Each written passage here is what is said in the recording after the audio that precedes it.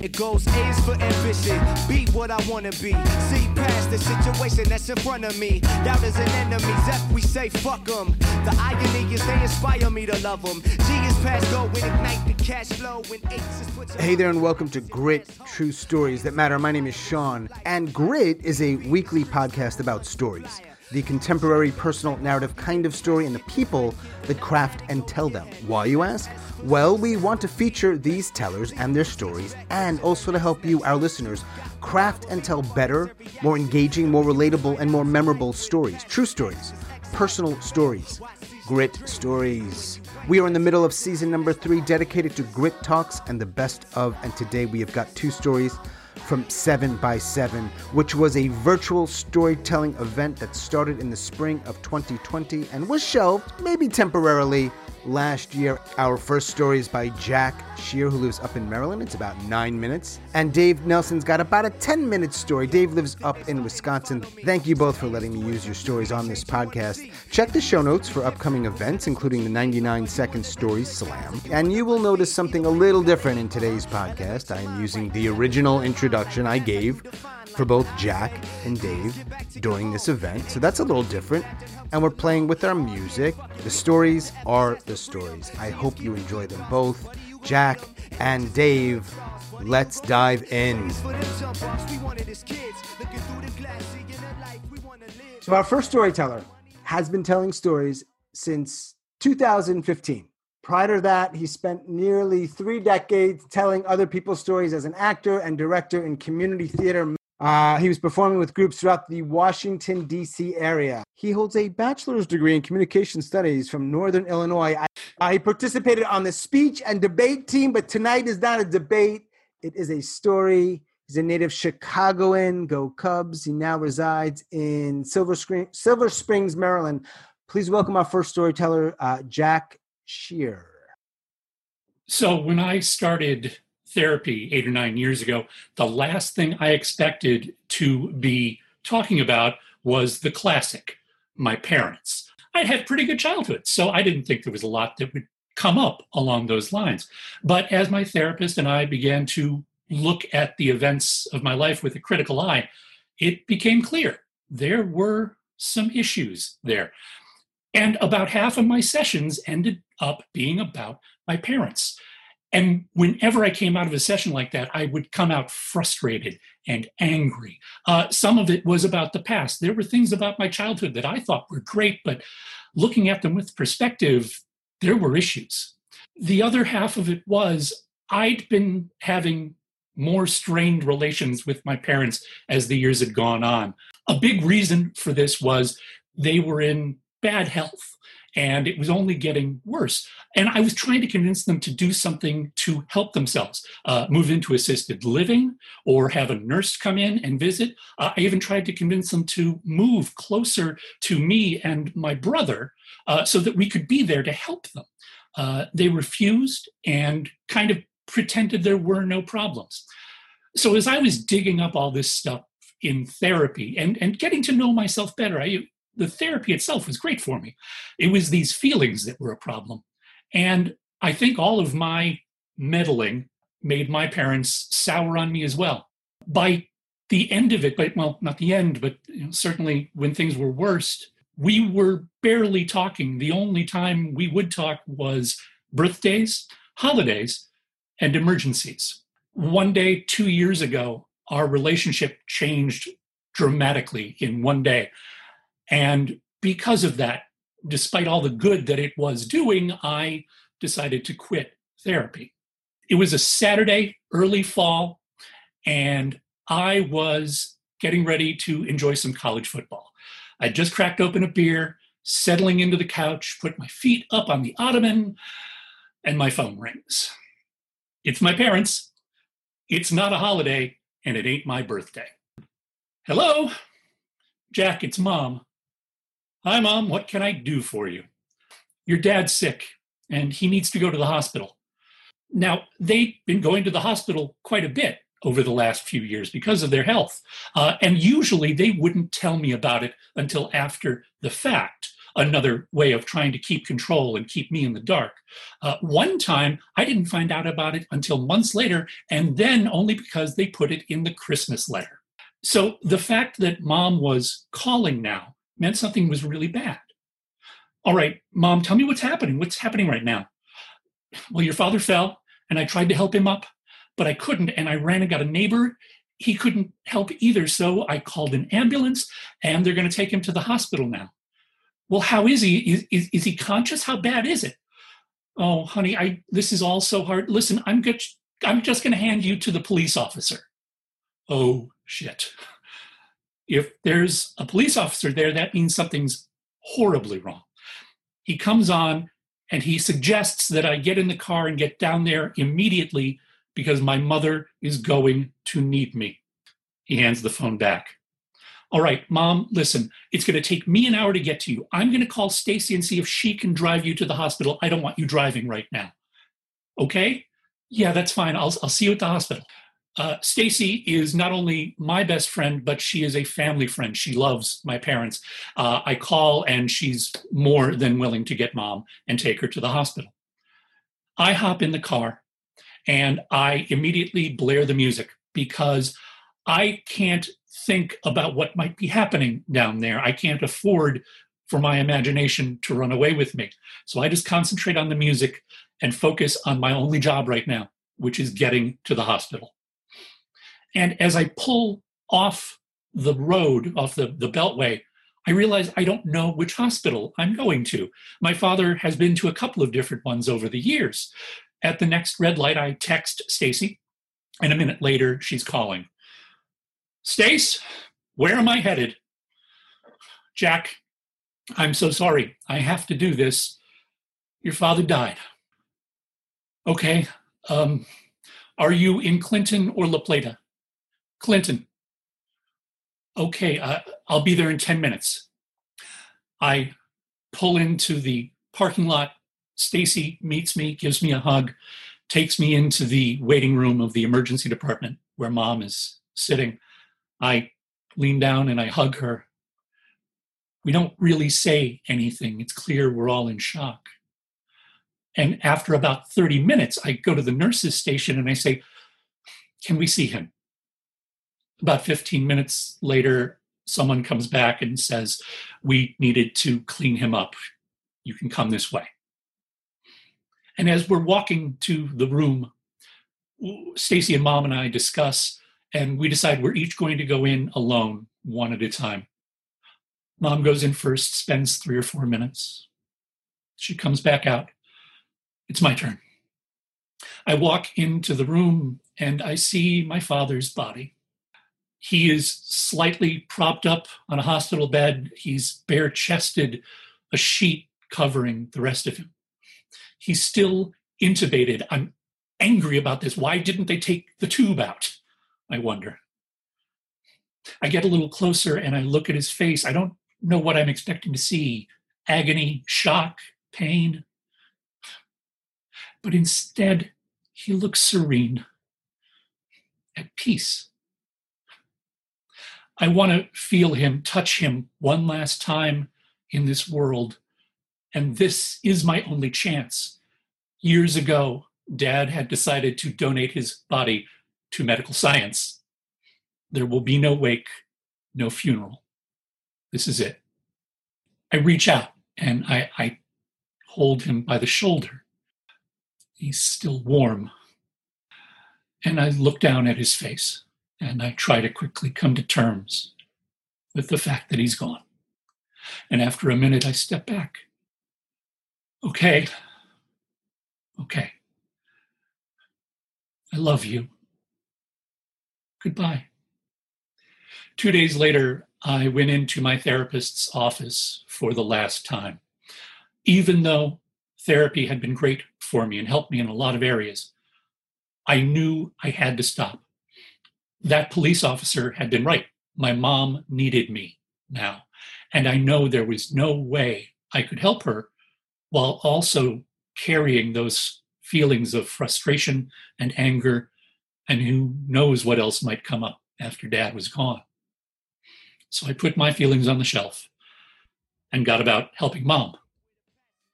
Late last year, I finally got her into assisted living. She is comfortable and safe. A couple of months ago, I sold their house. I still have a couple of chores to do for mom, some loose ends to tie up for dad. But once I've checked those final items off my list, I think I'm going to be calling my therapist to see if I can get my old slot. So A is to attempt to be the change you want to see, and D is to be different. But tell us what you mean. Like, are you one of them good guys, or you one of us fiends? Either way, you gotta eat. Elevate your mind, right? Cause F is for the fine life, and that's how you define life. But I say, G is get back to your home, and H is help the people that done help to along. Oh yeah, fuck it, we go back to F, cause that's for freedom. G is keep your good thoughts, cause buddy, you gon' need them. And H is if your hood stars, buddy, you gon' feed them. J is for them jump offs, we wanted as kids. Looking through the glass, seeing the life we wanna live in. M is more money, more problems, and N-O is no P's, and that's pessimistic profits. Q, quit thinking in all. Now, our next storyteller, I know him as Dave Nelson. Some of the world knows him as Dave Emanuel, but either way, his name is Dave. And here's what I want you to know about Dave. Dave tells jokes and stories out of Madison, Wisconsin, which is a city or a town I've never been to and I want to go.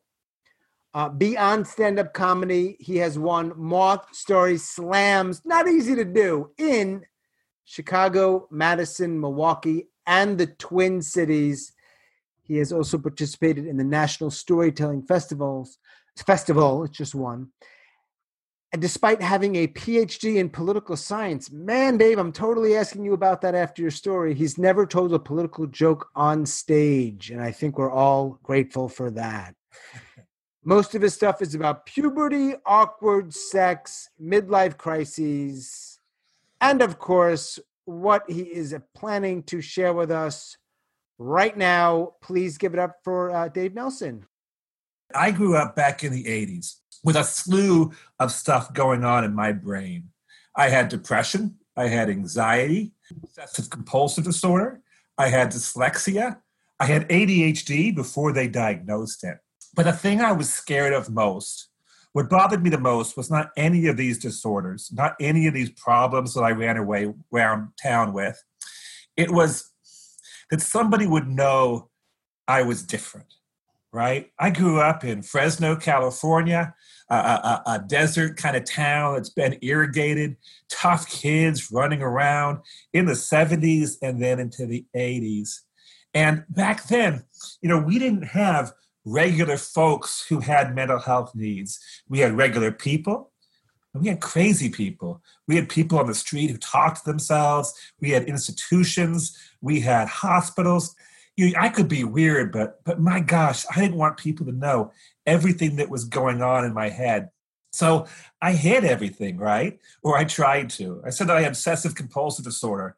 One of the things that happened to me was if I went upstairs, for every 3 stairs I went up, I had to take a step back down, had to, or bad things could happen. We're talking, this is the 80s, right? So we're talking about nuclear confrontation, all on my shoulders, all resting on my shoulders. And I didn't want anybody to know that I was crazy, but also what was going on, the stress. I hid my anxieties really well. I remember I had a social life. I did sleepovers, and I trained my dog because I was scared of going out TPing on the streets with all the other. We'd go out and we'd throw toilet paper and eggs on people's cars and houses because that's what you did. But I was scared of the night, like trembling scared. So I trained my dog that if I gave her the signal, snap my fingers like that, she would start barking like crazy. So when we got to the door and we were ready to go out, I'd kind of do this on the side. The dog would freak out, go a little bit nuts for me. We'd all run back into our sleeping bags, and I would avoid the TPing. I had strategies everywhere, and I made it. People knew I was a weird kid, but I wasn't one of them. I wasn't an other, and that's what I didn't want to be. I didn't want to be an other. Now, fast forward into the 90s, even with all that, I graduate college, I go off to Washington, D.C., and I'm working on my passion. I end up a mental health advocate, working there on mental health budgets and mental health parity. I'm working for the things that I think are important.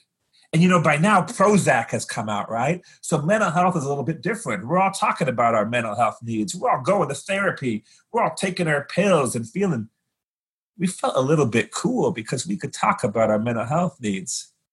But there was still an other. There was still a them. There were people like me. We had jobs. We had families.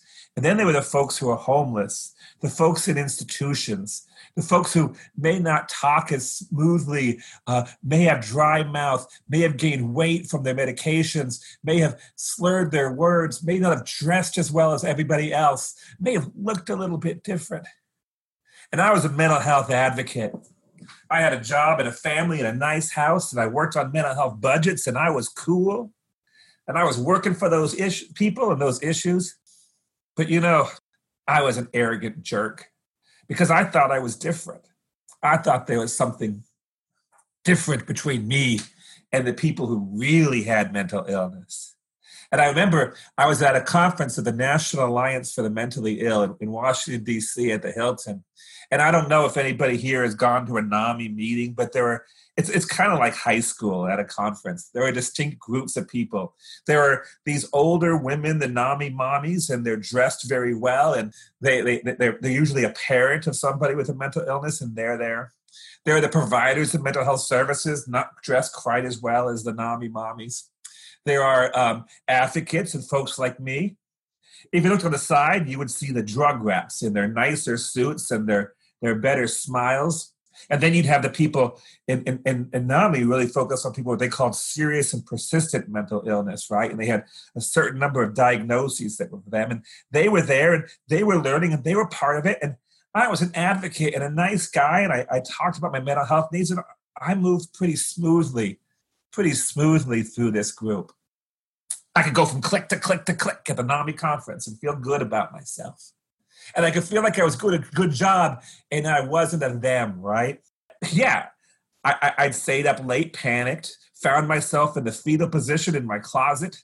I had contemplated suicide several times, and I drank ungodly amounts of alcohol to survive. But I wasn't crazy. I wasn't a them. I was doing just fine. Now, I had a moment where I had to address these issues on the spot. And it begins innocent enough, about 2 a.m. I'm in my hotel room, and I get up to go to the bathroom. This is the Hilton. It's 2 a.m. I go into the bathroom, I shut the door behind me, and I open my eyes. And I'm not in the bathroom. I'm in the hallway. I've just locked myself out, and I'm in my boxer shorts, which are all I've slept in. My wallet, my keys, everything, my phone, not the fancy one, but the flip phone is back there in the room. And I'm standing in my underwear. Thank God I was in my underwear at a hotel room at a NAMI conference. Now, this hotel room was built like in a rectangle where all the rooms faced around, but that you could go in a complete squared loop. And I guess they had janitorial things and the elevators in the middle. And I don't know what to do. So I go around. I'm looking around. I can't figure out how to get back in my room. And I'm just about to go and just do it. Get in the elevator, go down to the lobby, and tell people, yep, messed up. The elevator rings, and a couple of times people come up because, it's DC, you want to have fun. I run around the outskirts of the hotel. Like if they're coming around one corner, I'm going around the next corner until they get to their room, and I'm just in my underwear hiding from them.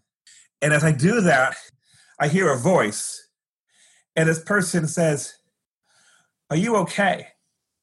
I'm standing in my underwear, and I look over, and there's 3 people, and they're looking at me, and I recognize them from the conference. They're what we call mental health consumers. Some folks say I have mental health needs, but at least in the 90s, what we said was consumers. And they say, "Is everything okay with you? Do you need any help, buddy?" And I look at them, and I say, I locked myself out. And they're real careful with me, right? Like they've seen people in the bad place before. And far as they know, this guy running around a hotel room in his underwear at a conference for that supports people with mental illnesses, I'm having a bad time. But they come over to me, and one goes to their room and gets me like a blanket to put over myself, and the other one goes downstairs to get somebody to come up to my room and let me in. And they talk to me in a real calm, cool voice, making sure I'm okay. Did I bring my meds with me? Do you have anybody I need me to call? Like, they know this, and they know the routine, and they've been taking care of each other. Maybe each one of them had a similar problem and take care. And maybe they found each other on the streets. Maybe they've recognized people in institutions and they've been there for each other, and they know exactly how to act. And at that moment, that epiphany of what an asshole I am, even though I was doing the right things behaviorally in my head, thinking of myself as different, at that moment, they weren't a them. They were an us, and they wanted to help me. I've not been perfect since then. There have been moments of pride and vanity, moments when I still went on to think about suicide or find myself in a fetal position in my closet and then put on my suit and tie the next day and acted like I had my shit together. But deep down, I know that's not the case. Deep down, I know that I'm part of a community. In that funny moment in a hotel room, that community was there for me. And I've got to get over my own bullshit and be there for them and be a part of an us, not a them. M is more money, more problems, and N-O is no P's, and that's pessimistic profits. Q, quit thinking, and R, you still with me, and S is stress less, and T is to infinity. U is that it's all about you. As always, thanks so much for listening and all of your support, and special thanks to Jack and Dave. Thank you, gentlemen, for your stories. Check the show notes for upcoming events, including the 99-second Story Slam. We're in season number 6. It should be a lot of fun, whether you want to tell a story or watch and vote or both. And of course, please keep in mind, you, our listeners, are welcome to join us, The Swap Shop, which is part of Grit, every Friday at 3 p.m. Eastern if you would like to get feedback on your personal narrative stories. And a quick favor, let folks know about this podcast. If you like it, share it on social media. And if you listen on Apple, rating and reviewing helps people find it. And we want more people to find it. So thank you for that. And that is all for episode number 81. Boom.